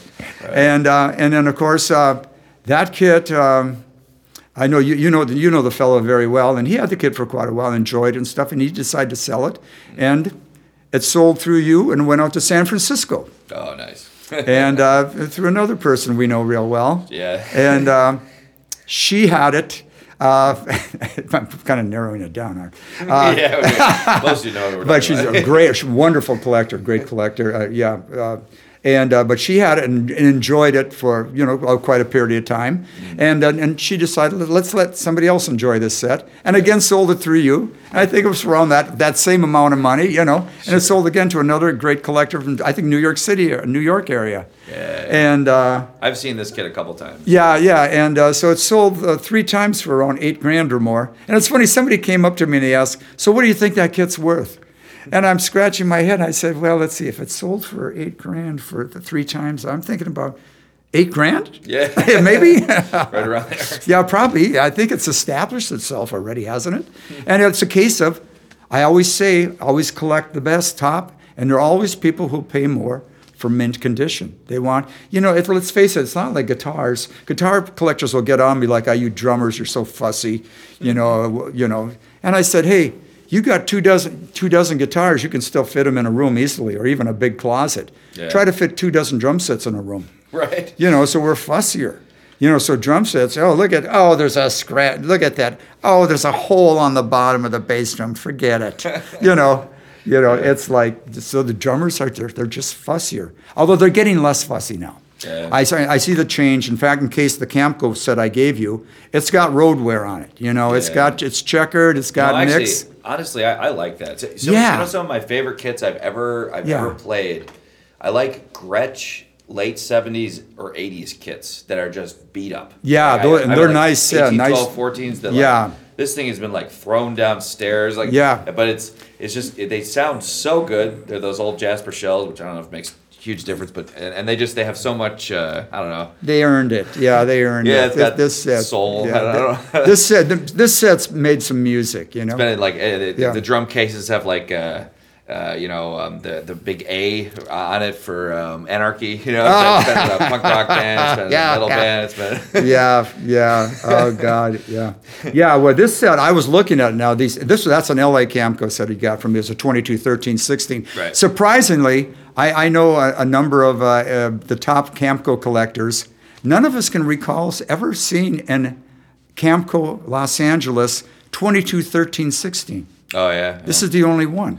Maybe we have, but we can't remember. But they're usually double toms on top. Right, totally. Yeah, and that's the only ones we can remember. And this was a catalog set for them even. Yeah. But you'd think there'd be more 22, 13, 16. But they're usually 22, 12, 13, 16s, or 24, 12, 13, 16s, or, that configuration. I can't think of really seeing. Yeah, in L.A. Now, Oaklawn there is, of course, the big Oaklawn player, another one beside, Nick Ceroli from Tijuana Brass, Jim Gordon, the tons of songs were recorded on Camco in the 60s. Yeah. Yeah, and also, Doug Clifford, Cosmo from Creedence Clearwater. Yeah. There's that great Camco. Listen to the drums on those albums. Yeah, and that's a 22, 13, 16 Oaklawn kit. Yeah. Yeah, and Jim Gordon, even from Oaklawn to Chanute, he played both. Great recording. Yeah, great recording drums. Absolutely. They were probably more common in studio than anywhere else. Right. Yeah, than playing. I should say what Beach Boys drummer Dennis Wilson. Yeah. Played a set out there, Of course, Alice Cooper's drummer, they won't mention him, but in the catalog, but they had Alice Cooper blue and Alice Cooper white. Yeah. But they don't mention the drummer. That's funny. But Alice Cooper, I didn't know Alice Cooper played drums. Honestly, I thought he was just saying, but you wanted to name drop the name drop. Here's his color, white and blue. That's from the L.A. era of Camcos. Yeah, L.A. era of Camcos. So, do you remember when you first kind of got to know my dad? Oh wow, that goes way back. I was probably there, but I was a little runt at this point. I'm trying. I can't remember the first time we met. But I knew he had taste. He had good taste. I remember first show that I went to. I also remember he still is a great player. Oh sure, good chops, nice, nice. It's nice to hear people. He was the Dynasonic guy. He was the Dynasonic guy, and I remember buying those. You've never he and a few different people. Yeah, I remember the wooden Dynasonic craze. Did you ever have a collection of wooden Dynasonics? Yeah, I did. Oh, you did? Okay. Yeah, and unfortunately, I didn't get rid of it before the bubble burst. Oh, no. I remember the wooden Dynasonics. That's a case of about three people, your dad, one of them. I always joke around, it's 3 people with too much money who decide they're going to collect one of every color in a wooden Dynasonic. Sure. And all of a sudden, people are paying over $2,000 for a blue sparkle Dynasonic. Yeah. And I'm scratching my head thinking, geez, I like power tones better. And even some of the people collecting wooden Dynasonics. Especially wood ones. The metal ones sound better. Yeah, any wood Dynasonics were saying, I like power tones better too, but I collect wooden Dynasonics. Right. Yeah, their Dynasonics are like super dry. Yeah. You know what I like Dynasonics for? Oh, they're gorgeously built, especially the lacquered interior and everything. I mean, they're a masterpiece of engineering and stuff. But what finishes have you had on those? Oh, God, I've had like red onyx in 6.5 and 5. I still have a white marine pearl 5 and a 6.5. Yeah. I usually say beaver tail. They're all beaver tails. Okay. I'm allergic to bread and butter lugs. Sure. Yeah. I had a bad experience with them. I sold a set to Ned Ingberman one time. That was a mint black diamond beaver tail, 22, 13, 16 Dynasonic, wood matching Dynasonic, with the all original heads with the instructions on the bottom head of the Dynasonic on how to tune it. Right. And so this set looked like it came out of the showroom. I sent it to Ned, and I don't know if it was true or not, but he told me all the lugs were broken, cracked. And I spent the next year trying to find bread and butter lugs. And now it gives me anxiety just to look at them. So it's just personally. But I know some people there. I know it's a gorgeous design and that stuff, but it's just my experience with them. I've always liked the way they look, but and if anyone out there has one of those, just maybe if you're storing it, just loosen the heads a lot, because if you keep them really taut, it's going to get worse and worse. It's a Liberty Bell lug. If they're not broken, play it, they'll break. And but like I said, they're restoring those lugs now. There's people who do it very successfully. They have a system for that. Are they welding them now? I believe they're doing some welding. Laser welding. Yeah. I don't quite know how. I don't want to go into it. I'm spacing out how they do it, but I know that cymbal repair has gone. People taking those old Ks and. Is that my old set? Then I don't know. This one's a 22, 22, 13. Oh, no, that's not it. Oh, okay, no. Yeah. I have so many old Camco kits. I know where most of them are. Your one, if I remember correctly, does have some checking on the top of the 20, right? On mine? Yeah, I think. I don't think they did. I can't remember. It may unless not they have do had now. it when you had it. But I may have traveled developed around the country so One much. thing, folks, Satin Flames, or Camco called Satin Flame Moire, which is French for wiggle, I think. Nice. Moire. But satin finishes. White wiggle. Don't scratch them, folks, because you're not going to get that scratch out. Yeah. And you can see here, this guy. They just, I think it's the humidity. And then from the hole it goes out. Yeah. Right. And so you can't really avoid that. That's why I've gotten rid of all my Moire kits. I had a blue Moire that looked like brand new. Oh man, that's cool. I called it the Beach Boy kit. Yeah. 2012, 40. It looked like brand new. I had it at the Chicago show one year. I came and just a show, and I walked back to my booth, and some guy's got the floor tom over his head, and he's looking into the light over. It's completely over his head, and I'm looking at him. And I come up to him. I grab the drum, take it away from him. I put it down, and I said, don't start working out with my drums. What are you doing? What are you doing? That's funny. People just. I remember once bringing a gold plate, 24 gold-plated Ludwig gold drum. Somebody this is back when gold was cheap. They gold-plated the whole drum. Oh yeah, you talked about it's amazing. You need sunglasses to look at. In the sun, forget it. You're going to burn your. Sure. Yeah. So they put it. It's like a. They had everything gold. They had everything gold, and that's a stip like a sparkle pattern. Only it's on a wooden metal shell. I don't know what it is, but it's like a sparkle pattern, but on a metal shell. And there's Ludwig gold, and then there's gold stipple. Yeah, stipple gold would be a thicker version of it. Yeah. Yeah. I had a really cool Ludwig gold when I first started here, maybe 7 years ago. No, going on 10 years ago now. And I remember that one. That was a really nice drum. It kind of cracks though. Yeah, that's just. But I had the gold one at the show, and it looks like a brand new 1920s drum. Yeah. Because it's brand new gold plated, and after it got gold plated, nobody hardly touched it, of course. Sure. And I have it for sure. And I'm watching some guy there. He's got the drum in his hands. He's rolling it all around, touching every part of the drum. I finally went up to him. I said, I think there might be a square inch on there that you haven't touched yet. Oh man. What are you doing? This is gold plate. Does the drum have to be totally handled all the way around? Right. It's like, so I generally don't put don't. Like that's why when I put up a Billy Gladstone, now I put don't touch. Yeah. Because some people just don't. And then if they ask me, I said, yeah, can I handle it? I said, go ahead. Or like Bunny even gave me a pair of gloves. He said, you haven't put gloves on. That's smart. Yeah, put some gloves on. People don't do that. Yeah, and especially if it's lacquer hardware. Like chrome is tough as nails. You just wipe it off. It's no big deal. But if it's a lacquer hardware or lacquer finish, gloves would be a good way to go. But I'll let people handle it. I'm going to have next year's show at Rob Cook's show. I'll have Billy's personal Billy Gladstone there. Oh, cool. And I've been waiting. I wanted to display it at the 30th anniversary, but I want everybody there to see it. I'm going to display it. What's the finish on that one? Gold finish with gold hardware.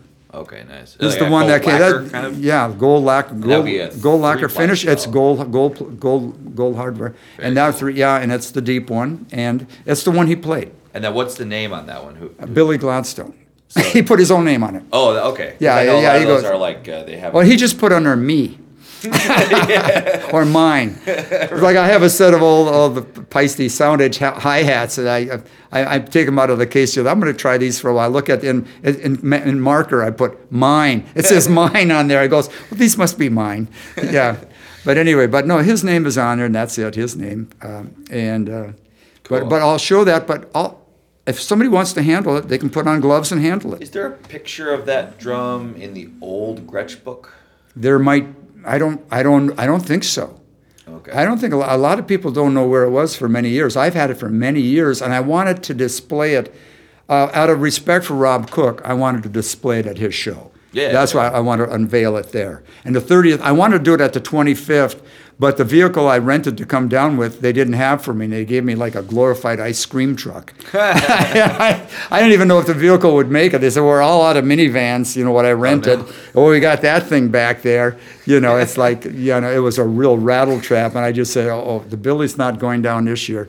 Because I don't know the value of that drum, but it's up there. Yeah. And I didn't want to wear it around my neck like, with Flavor, like a clock or whatever, So I didn't want to be latched to it with handcuffs. So, but next year's show, it should arrive at next year's show. And if somebody wants to handle it, they can put on gloves and handle it. Go ahead. Go ahead, it's there. And eventually I'd like to get it someplace where people, maybe the MIM, if you don't know what the MIM is, it's the Musical Instrument Museum in Phoenix, Arizona. It is incredible. It's a destination site. When you go there, they ask, do you want a 1-day or 2-day pass? Ooh. And I say, what? 2-day? And they said, yeah. And the lady said, you'll see what I mean. They have that much I take there, the 1-day pass, and as I'm leaving, I said, wow, easy 2 days here. Cool. They have instruments from all over the world. It is a massive building, just I've always wanted massive. To drive out. It's west. in the northern Phoenix suburb. It is incredible. I can't say. Everybody who has seen it just raves about it. Even check it out online a little bit. And they have installations. I think I was there when they had this was funny. They had the birth of the electric amplifier, guitar amplifier installation. And, people all put their stuff on loan, famous guitar, Clapton's guitar, George Harrison's guitar, all this amp, all this stuff, incredible stuff, all these incredible guitars and amps in these massive, big rooms. And there's only one drum set in the middle. I'm walking up to it. It's a Camco drum set. Nice. I'm going, what's a drum set doing in the middle of this amplifier installation? And it's Cosmos. Doug Clifford's from Creedence Clearwater. It's his set. Cool. His Walnut Camco 2213-16. That's the only original. It had a newer Supraphonic on it and stuff. But you could tell it was really beat up. So you could tell, man, this thing's got some. This has history. This set has serious mojo. Been around the block. And they even had him talking about it, and they said, man, we were playing so loud. He said, I kept breaking cymbals, cracking them night after night after night. And the solution to the problem was buy more cymbals. Sure. And back then, the drummer, God, sometimes they probably wouldn't even mic the drums. Yeah, or they put one overhead mic or whatever, For live shows. Yeah, oh, what a nightmare. It must have been interesting. I watch, let's say, for example, maybe like Weather Report, some of like the fusion stuff that was going on. Yeah, was that with Eric Gravatt by any chance? Or on drums? After? Yeah.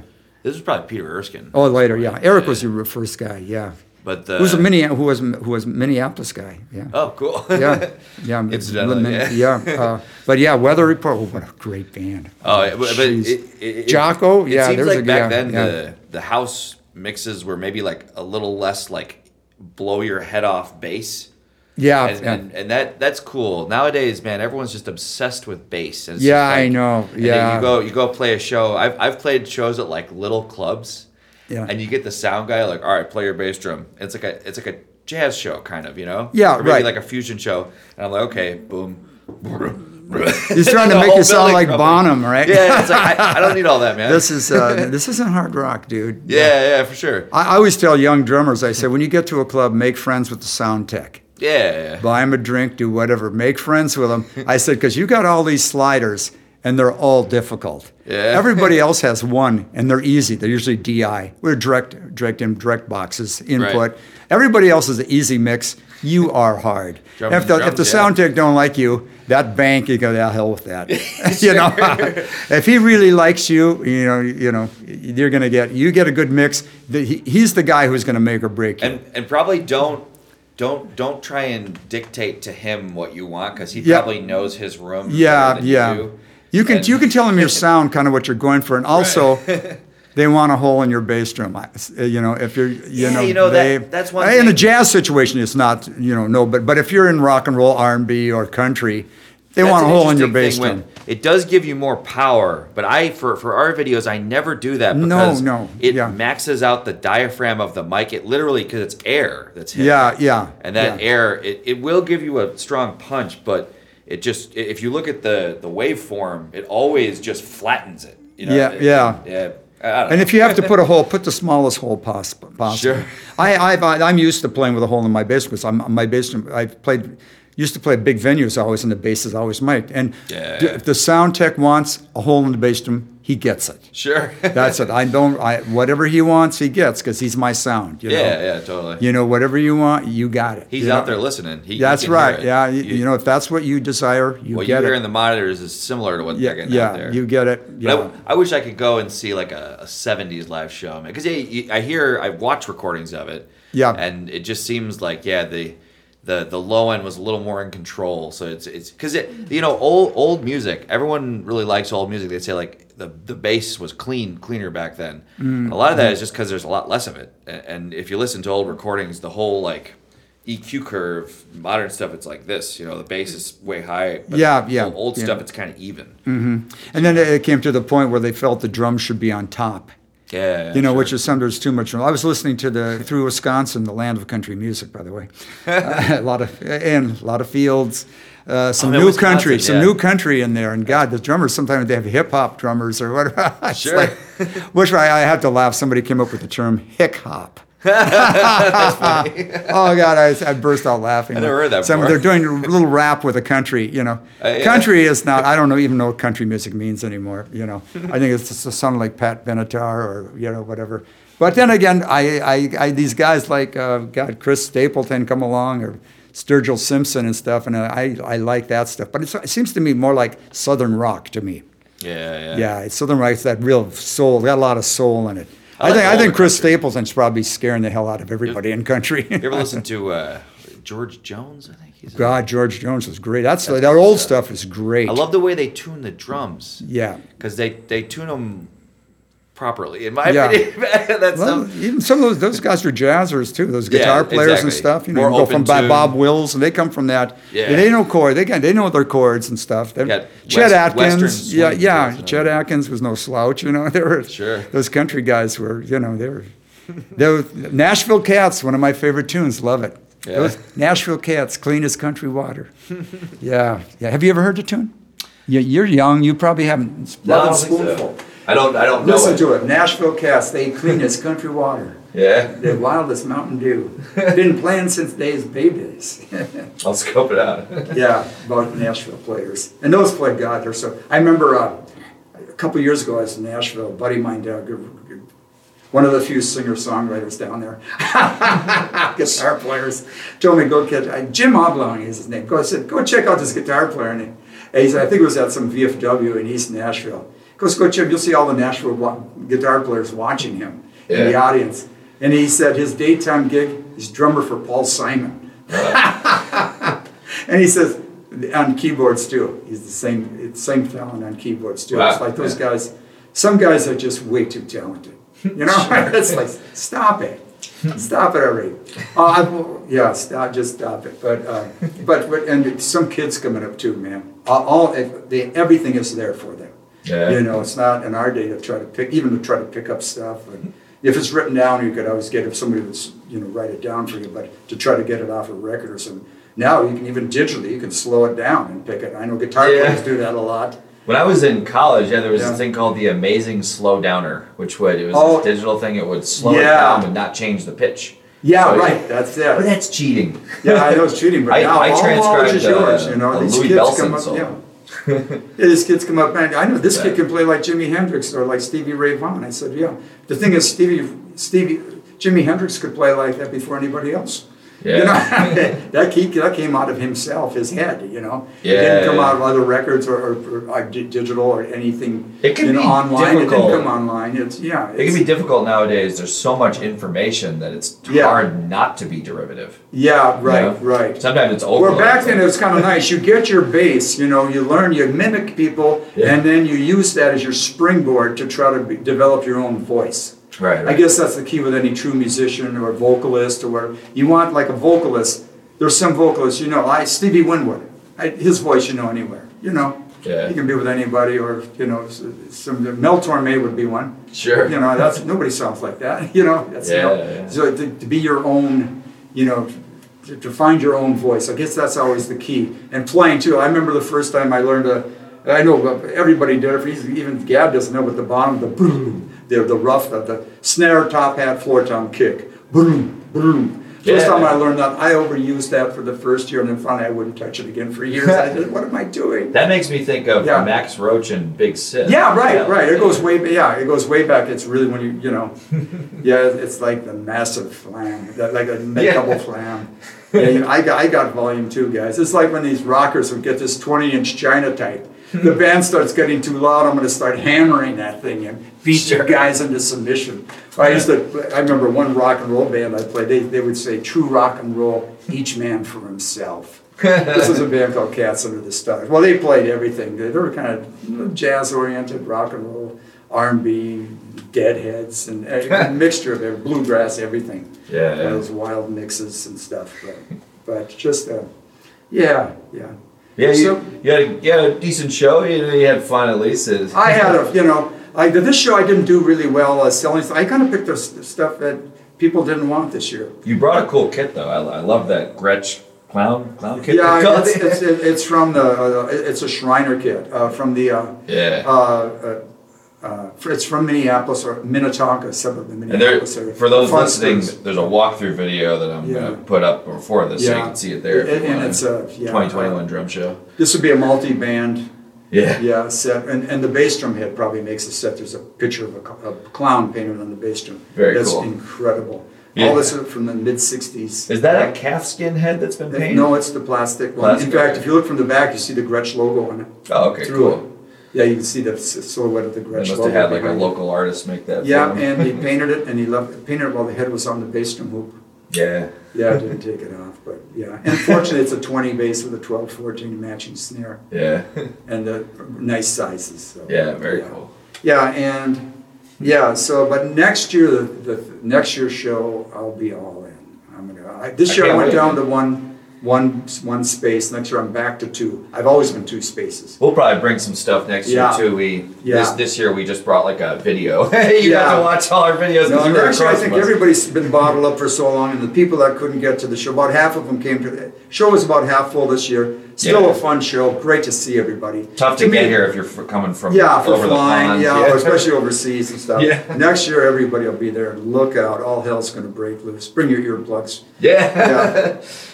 And but it'll be great next year. Everybody's so, like I said, so bottled up. They're going to love it. For those, we all know, like, because I mean, we're all musicians. Our ears are valuable. Yes. We need them. You only have so many, powerful rim shots. Mm-hmm. This year, there's always one guy who's right next to you, and you're not expecting it, and it's just bam, that rim shot. I had one of those. The world's loudest snare gun. Yes, the world's loudest snare gun, made of some high-tech metal. And then some guy starts out with a rim shot that, like he's pounding pounding a nail with a hammer. Like, come on, man. Yeah. Or could you give me a warning before you did that? Yeah, I know they should. In fact, they should. Yeah, and then you got the people there like, listen to my chops, everybody, for a half hour. Sure. Like, shut up, dude. The jam session started. The NAMM show's even worse. At least they do police it though. Do you ever go to the NAMM show? I used to go quite a bit back with the drumstick with ProMark. Yeah, we should still did that in Chicago, man. That'd be cool. That'd be cool too. I'll probably go to the next NAMM show just for the old times. The first NAMM show I went to, I was just so overwhelmed. I ended up in the wrong level, where they had the grand pianos. Oh yeah, a massive room full of grand pianos. I said, "Oh my God, this is big." And then I finally found that I was walking around. I call it NAMM struck. It's overwhelming. I had a glaze, and then you kind of have to have a and you plan. You get nothing done then. You need a plan because it's easy to get sidetracked. I walk around. There's Carol Kay playing bass with a couple little people, and got a couple of players, little trio and stuff. And you got Joey DiFrancesco over there. All these famous players. I almost got knocked over by who's the guy with Kiss, Gene Simmons. Oh yeah, doing a reality show. Ooh. The camera crew's coming down, and they bang, get knocked out of the way because he's walking through. That's funny. And he goes to the Zildjian booth, and he takes a drumstick and he balances on it on his nose. And I'm thinking, this guy does have talent. Nice. And he borrows a real good-looking gal in the booth next to us just to come along because he needs a good-looking woman. Sure. To hang out with him for a little bit of the video. Yeah. And at the end of she's part of this whole bit. At the end, she asked him for his autograph. He said, "No, you'll just sell it on eBay." Oh man. Nothing. She got nothing for her. She got used. Yeah, but it was funny. But I used to have a ball there with ProMark because ProMark was like family to me. Right. And in fact, when I with the drumsticks, I never had a contract with them. We just had verbal agreement. Oh wow. We had to finally have a contract eventually when they wanted to go after somebody who was knocking them off. Oh, okay. In fact, in the beginning, first 10 years, we had what I called an assumed verbal agreement. Yeah. I could have went off on my own anytime. I could have had Vic Firth or anybody make sticks for me and be a big player. Yeah. But it wouldn't have been right. Herb treated me right. We had mutual respect for each other. So, and another thing I'm really proud of with my business, well, I sold it at the end of 2012. Mm-hmm. A wonderful guy, Ed Bernach, bought it. It's in the Minneapolis area. I had 9 employees. One at that time was leaving. So I had 8, and I told him, I said, you keep all your employees, everything will be fine. Yeah. To this day, he still has them all. That's awesome, man. And so to leave it, because I guess when you start a business, you kind of eventually become responsible for other people's lives as you hire people. Right. And it's something you don't think about because you're starting to think, can I make it? Can I get a few bucks out for this and stuff? And eventually, as it balloons, And I know, unfortunately, with ProMark, when they were bought by somebody, Dario bought them, yes. Yep, right. That's right. Now, yeah. I remember that now. Anyway, unfortunately, a lot of people lost their jobs, and it's because it was overlap. I don't know the reason for it, but it's sad. It was just sad to the old see. WFL Olympic story. It's just sad to see all those. Like I said, they were like family, and but that's business, I guess. Mm-hmm. Yeah. And that's with me. I was able to do it. I was able to keep, people. The hot rods are still made in Minneapolis, St. Paul area. Oh, that's good. And now they ship them to New York City. Yeah. Where's that salsa made? New York City. Remember that commercial? Sure. Instead of Texas. This salsa made in New York City. I think I remember. How do they know about making salsa? Well, Dario, incredible string. Oh God, I saw how they make strings. It's mind-boggling how. Yeah, no, I've never. And they have a full-time machine shop. They have employees, full-time employees in the machine shop. And they told me, they said, you come back, in a couple of months, it won't be the same. Something will be different. Yeah, they're constantly developing, innovating. Yeah, constantly. Yeah, it's nice to have a machine shop. Yeah. So and then of course I got to see Evans drum heads. How they're made. Yeah. And that's pretty cool. Pretty cool. They got the new skin tone. I think those are cool heads. Is that? Yeah. I don't do a ton with Evans just because I always just use Remos on all the videos and stuff. But they make great stuff. It's not. Yeah. Right. Yeah. It's not that I don't like them. It's just kind of like. And you know what I use? I use I have 60s and 70s Ambassador heads, stacks of them. Oh yeah. Remo Ambassadors. The old ones. And they were the ones that came on the vintage drums. So with the tiny little logos on them. Sure. Yeah. Instead of the big crown, or just tiny little crown logos. And those on edges. In fact, I remember one time years ago, I got a bunch from you. Yeah. I bought a bunch. You had a bunch in the back. In the old. In the tiny little in the little store. Yeah. Yeah. You had a bunch of them. I said, yeah, I use those on my vintage drums, and I always say if you can't make a drum sound good with coated Ambassadors, it's either the drum or it's you. It's not the head. Sure. Unless the head's out or something's wrong with the head, but it's But that's what they always had: coated Ambassadors, or then the Diplomat or the Emperor. Do you use on your snare side? Do you use Ambassadors or Diplomats? I use Ambassadors everywhere. Some snare people are big Diplomat. Yeah, Diplomats will work too, but I get enough. The Ambassadors resonate enough for me. Yeah. And I don't use real wires either. Just use good wires. My favorite snare now is a Camco 8-lug 5x14 wood. And they're all different. Yeah. They all have a little different mojo, a little different magic to them. But this one really sounds nice. They have a nice casual snare bed. Very unlike the Gretsch wooden ones. Those are huge. The beds go way in. Yeah. And you always get that ripple in there. And I think they may have been the first guys to do the 52 or no. Yeah, the wide strand. Not 52, but nobody's ever been able to count them. And that's I lost count. And they kind of deaden the drum. It doesn't really. Yeah. It's kind of weird to put that on a drum with a super deep snare. Yeah. That it would seem like you'd want real thin wires on that snare bit. But there's a Gretsch snare sound, which is kind of boxy and like breathy, maybe. Yeah. It can be good for certain things. Yeah. But it's not usually what I'm going for. Yeah, it's not usually what most drummers are going for. I've got an Elvin story about that, but I don't think I can tell it. Hey, maybe I don't want to tell maybe next year we'll do another one. Next year. I'll go quick. Let's see. Art Blakey story. Quick one. Art Blakey had a go for it. At a clinic. Anyway, Art starts the clinic. Art says, "Hey, hi everybody." Goes and he starts pointing on people. He says, "Why do you play drums?" And the guy says, "Well, for artistic expression or whatever. Why do you play drums?" "Well, it helps me, gives me, these creative, lofty answers and artistic answer. Why do you play drums?" And everybody's asking him. It's intimidating.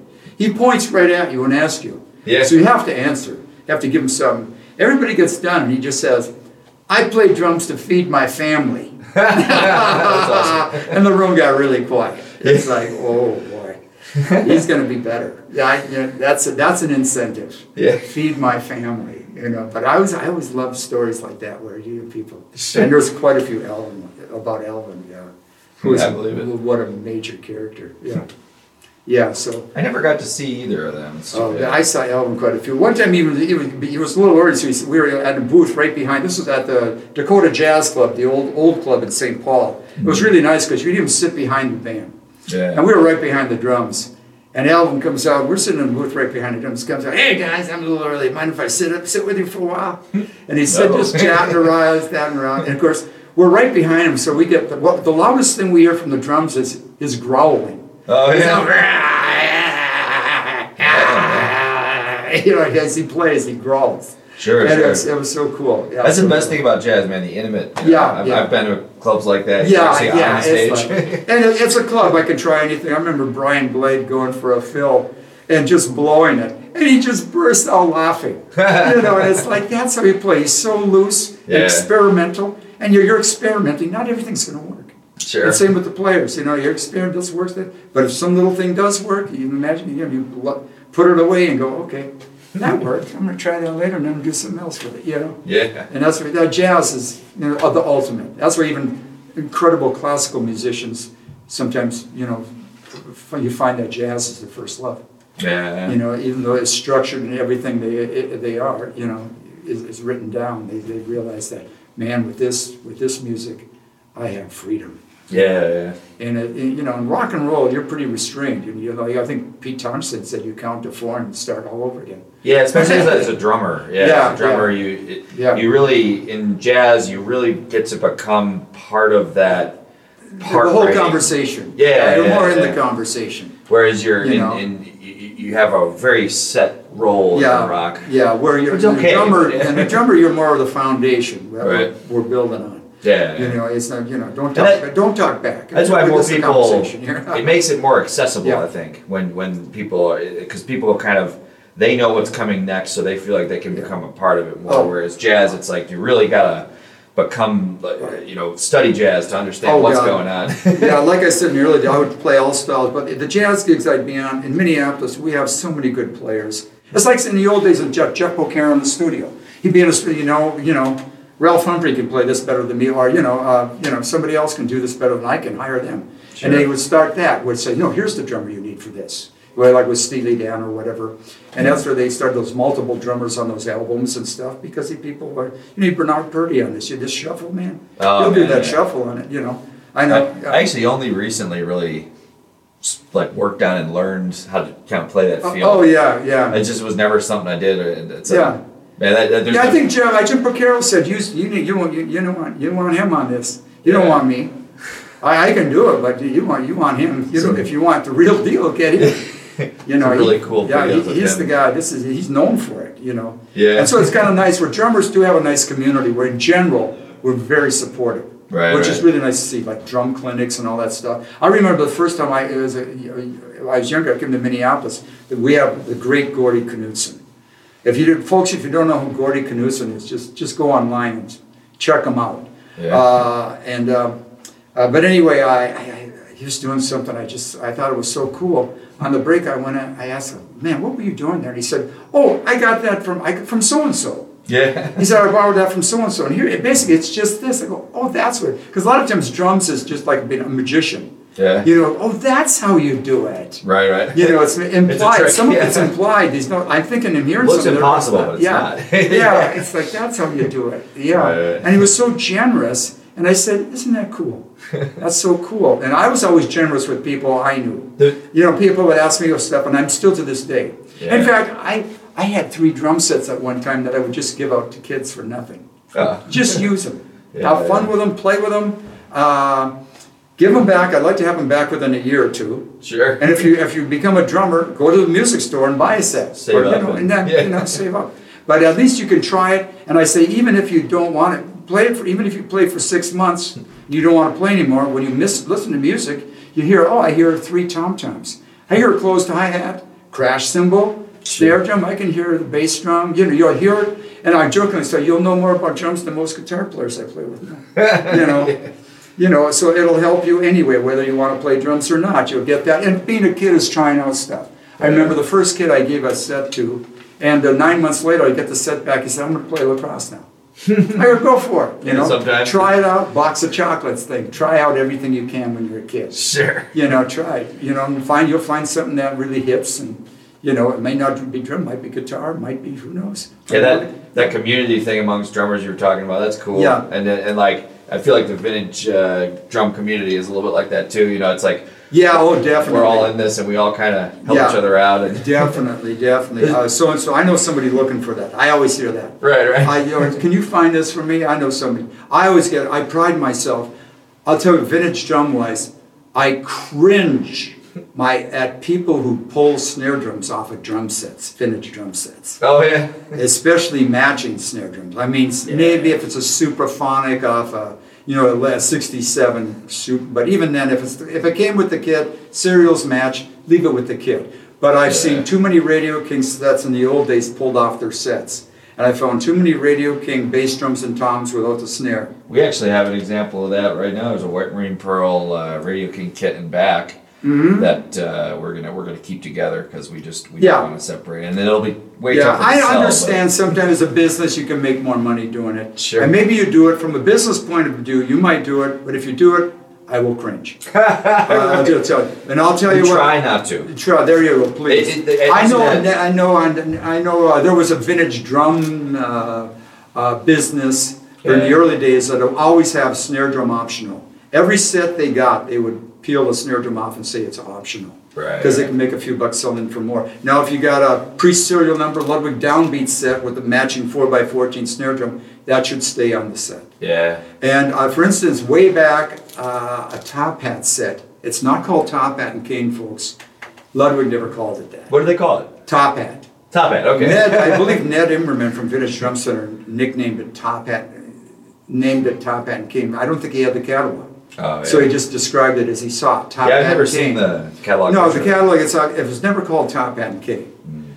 I don't know if Ludwig called the later version that they came out with Top Hat and Cane. Maybe they did, but when you're describing the early one, it's a Top Hat. What about the Leedy Autograph of the Stars? Yeah, that's what it is. That's the correct name for that one? I believe it is, yeah. That's another cool one. That one's even more rare, I think. But anyway, the Top Hat, there was a Top Hat set in New England.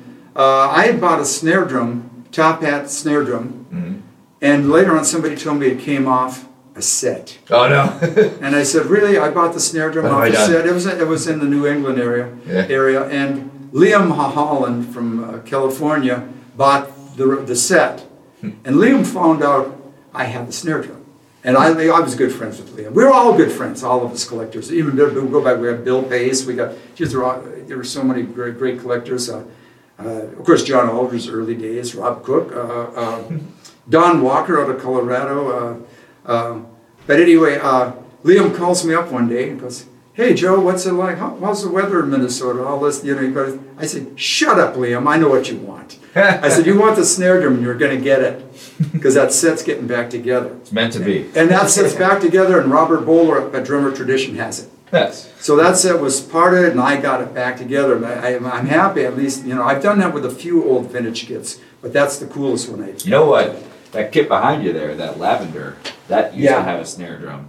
Oh yeah. But it has a bunch of not original parts.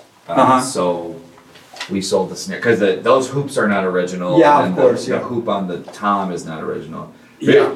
Check out that bottom tom there. If you look at it, that's a cool. Very hard to find because that's like right in between. I'm sure you people listening to this are amazed at that drum. Well, visually, now you're going to describe it. Yeah, you're right. Visually, so it's a tack. These microphones have cameras. Cameras? No, of course not. Well, but then we got the visual part too. But for people, we usually put out the audio version first.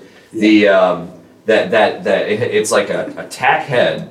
That then clamps down, so it's tunable tack head, which is actually I've never seen one quite like it. We're on camera too? Oh yeah. I didn't even know that. God, I would have dressed better. I would have sucked in my stomach. Oh God, I would have sucked in my stomach. Oh, you're fine.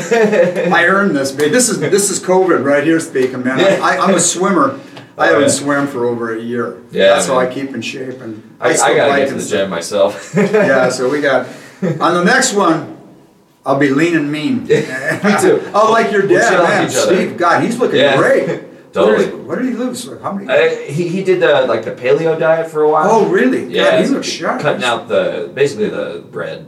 Yeah, okay. Bread and pasta. Yeah, good. Yeah, I don't know if I could live without bread. He's and pasta. even a little faster, and his hands shake a little more. Yeah, he's looking for drums. For sure. he's out there looking. Yeah, he's cool. He's cool. But yeah, man, is there anything else you wanna touch on? I don't know. I think autographs of stars. I'm amazed that there are not more Leedy autographs of star sets. Yeah. Because there's a lot of autographs on there. Yeah. And back in the day, if somebody made a drum set of your autograph, I think this was a marketing thing. I think they said, let's put every drummer we know their autograph on here, and they'll buy the kit. Yeah. Right?